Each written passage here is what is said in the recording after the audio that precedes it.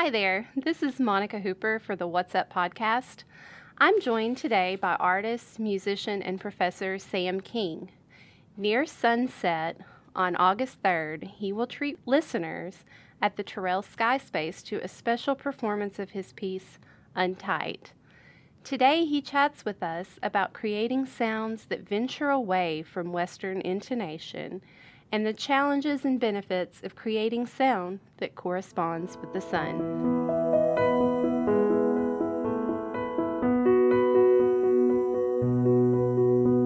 Thanks for joining me today, Sam. Oh, yeah, thanks for having me. So my first question is really general.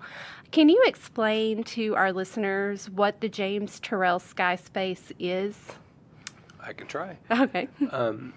It's one of several long-term installed pieces that he's produced that basically is kind of a frame for looking upward at the sky, usually upward at least.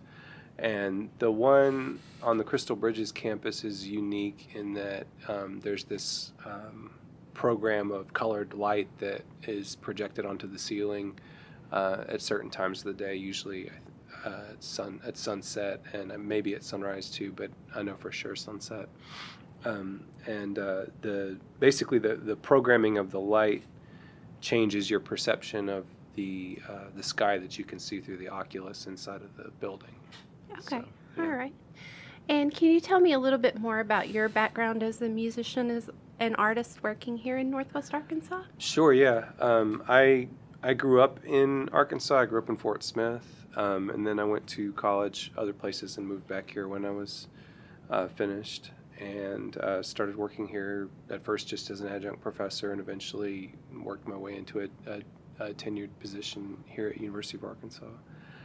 My background is in painting. That's what I went to school for, and so my discipline at work is teaching art, drawing, painting foundations, and then I guess on the side of that, I've always been a musician as well. I grew up in a household where we kind of did both, but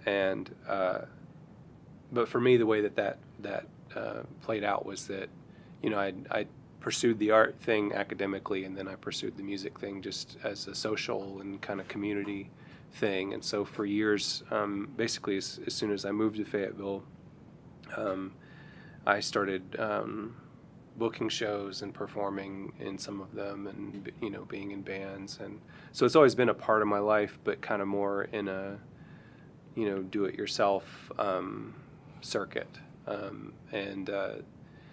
This project is, I guess, kind of the inevitable outcome of just saying yes to both things for so long, is eventually they start to kind of converge. And so part of the way that I found my way into this music project is it's a reflection of what I know from visual art, and it's a reflection of participating in music in this kind of more DIY way. Okay. Yeah. Okay. And then just kind of just touching on how you got started, did you start off making music that kind of pushed the boundaries of genre, so to speak? Or? Oh, yeah. I mean, a lot of the bands that I've been in, when people ask you what kind of music you play, you end up giving this long, hyphenated, attempt at an answer, because the goal is not necessarily to occupy a genre in a very handy way, but to just do something that's interesting. And a lot of times, for me and for my friends and me, that would be something that puts you in that kind of territory, Okay. And Katie Henriksen of Trillium, who is hosting this series at Crystal Bridges that you're performing in, said that the sound and lighting will coincide. So how do you prepare for something like that? Well, I'm spending some time out there this month to take some notes about the light program itself, like how often it changes, how long any particular color projected on the ceiling will be there, how consistent the program is from one day to another, and so I should just say that when I perform under the name Untight, it's usually a fully improvised performance. I don't I don't usually write music. I just play it. Okay.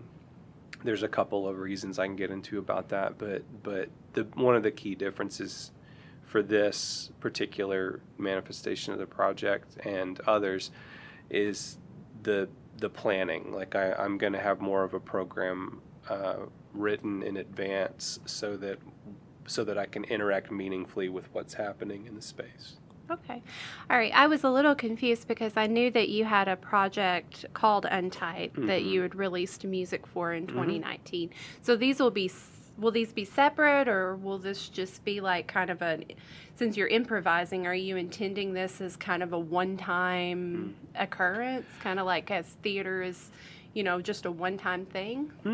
No. I mean, I think you could just think of Untied as a band that has one member. So like there are things that fit inside of it and then other things that wouldn't. And because I'm the main member of it, the only member currently, I get to decide, kind of what is and isn't part of it. And like I said, improvisation is a part of the DNA of it, but there's a lot of space between pure improvisation and just like writing a song and memorizing it and playing it the same way every time. And so this I expect to be kind of an in-between space where there are certain certain places that I intend to wind up or certain harmonies that I'm going to seek out that are relevant or relative to what's happening in the space, and that would have to do with, for instance, the light gradually getting dimmer because we're watching at sunset, or the programming of the lights changing in the sky space itself. Okay. Yeah. All right. And so what are the challenges that you think you're going to face with putting on this performance? I mean, acoustics would be one of them, I think, because the space is circular, right? Which makes for a really cool experience for anybody that sits down in it, and is a little bit of a puzzle from a acoustics standpoint. So I'm gonna spend some more time there in advance to try to get ahead of any potential problems there. And then I guess the other is there's a limit to how many people can sit down inside of the space, right? And so it could feel.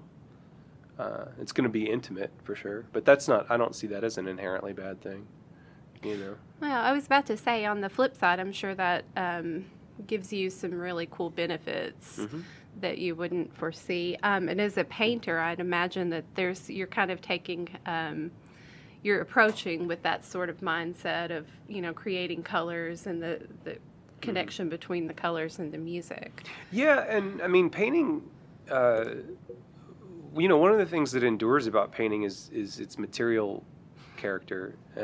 That's what sets it apart from other forms of image, is that it has this particular kind of material life.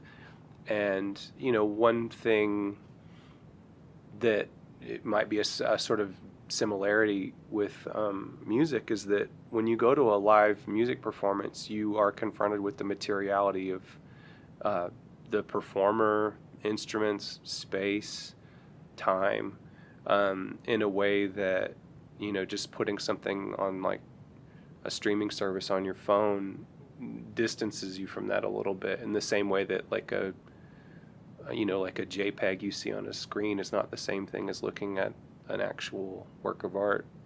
You know what I mean? Yeah. So I mean, I think it's always an opportunity to have a more direct experience, a less mediated experience, but at the same time, I mean, I'm a contemporary, creative person, and so some of the things that I use to make the music involve these kind of tools of mediation, like a loop station pedal. I use these kinds of things to build up the sound, and so it's happening in real time, but it's also kind of little micro moments of something being recorded and spat back out. Okay. Yeah. All right. And so just keeping up with this event on August 3rd, is there any sort of sign-up or registration that's required since it's such a small spot?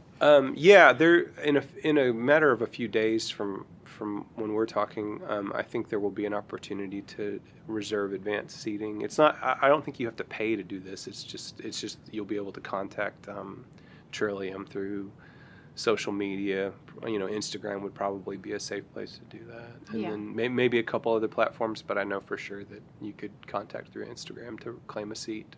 Okay. Yeah. All right. And I know Katie told me before that all of these events are free. Mm-hmm. So I just knew that this.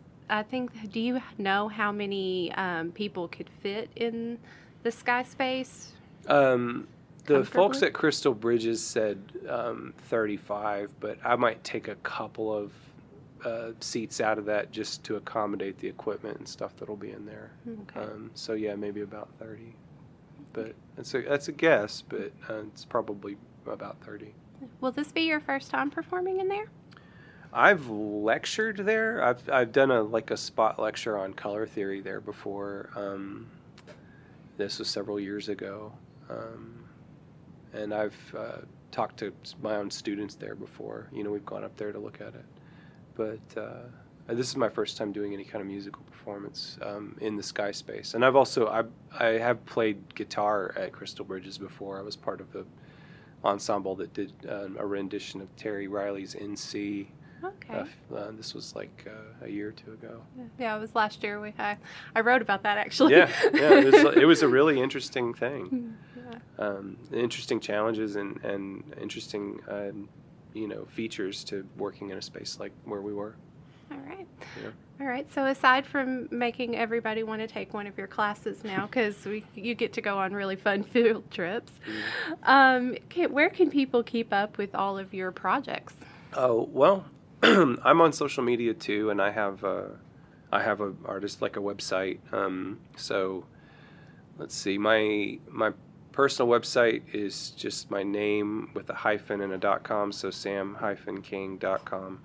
And I'm on Instagram as Sam K. If you put 2 underscores in front of every letter, I'm on there as Untight as well with 1 underscore in front of every letter. Okay. So, and you're on Bandcamp too, right? Oh yeah, I'm on the streaming services, and Bandcamp for sure. All right. Yeah. All right. Well, thank you so much for taking the time to talk with us today. Sure. And we're really looking forward to the performance. Yeah, thanks so much for having me.